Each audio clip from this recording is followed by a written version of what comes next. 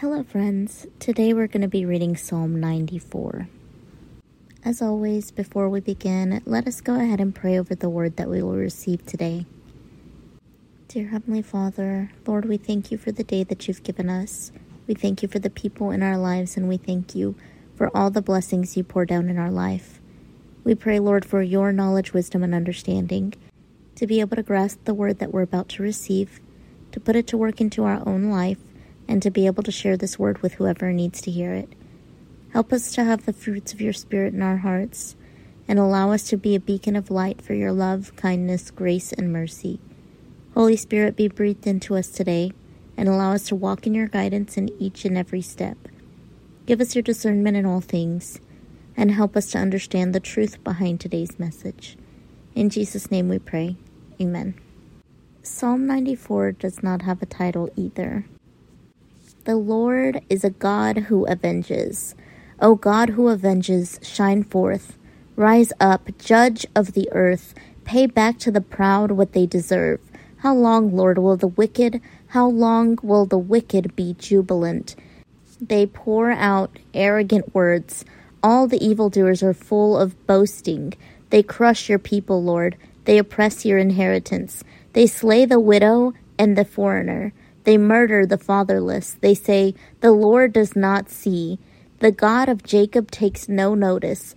Take notice, you senseless one, among the people. You fools, when will you become wise? Does he who fashioned the ear not hear?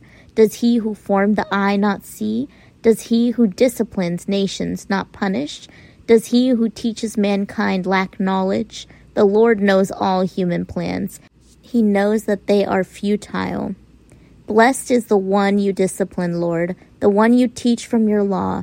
You grant them relief from days of trouble, till a pit is dug for the wicked. For the Lord will not reject his people. He will never forsake his inheritance. Judgment will again be founded on righteousness, and all the upright in heart will follow it. Who will rise up for me against the wicked? Who will take a stand for me against evildoers?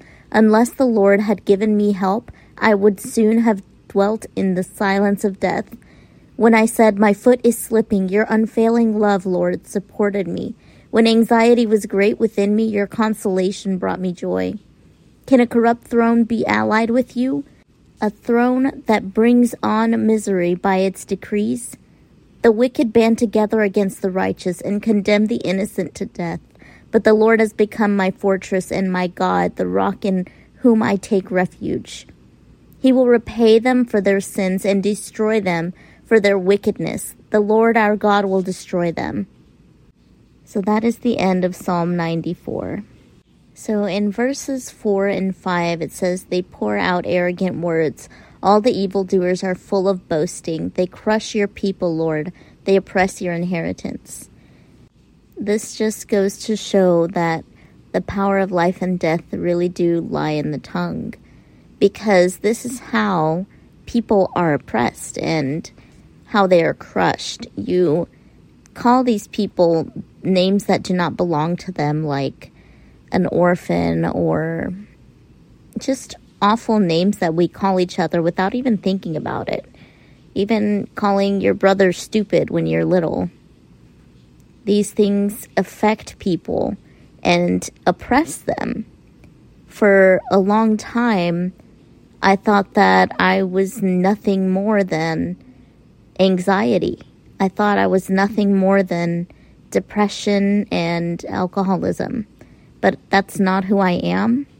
That is just something that holds me in place to keep me from getting to what God has planned for me. These things, they just are here to keep us complacent, to make us think that we are not worth anything more than what we are at. Do not fall into the lies and the deceit of the enemy. And try your best. I know it's hard, but spread love and light in your words. Do not spread any negativity, because it really does affect people. And I know that if I had said something and it affected somebody to the point of staying in a certain place and not finding God and not finding their purpose in life, I would feel awful. So I urge you guys to try and pray over your tongues and see what it is that God and the Holy Spirit want you to say instead of just saying anything that comes out of your mouth.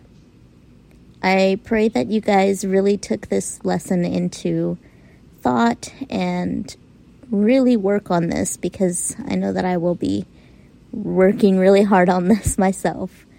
I hope you guys enjoyed this message, and I hope it reached whoever it needed to. And that's all the time that I have, so till next time.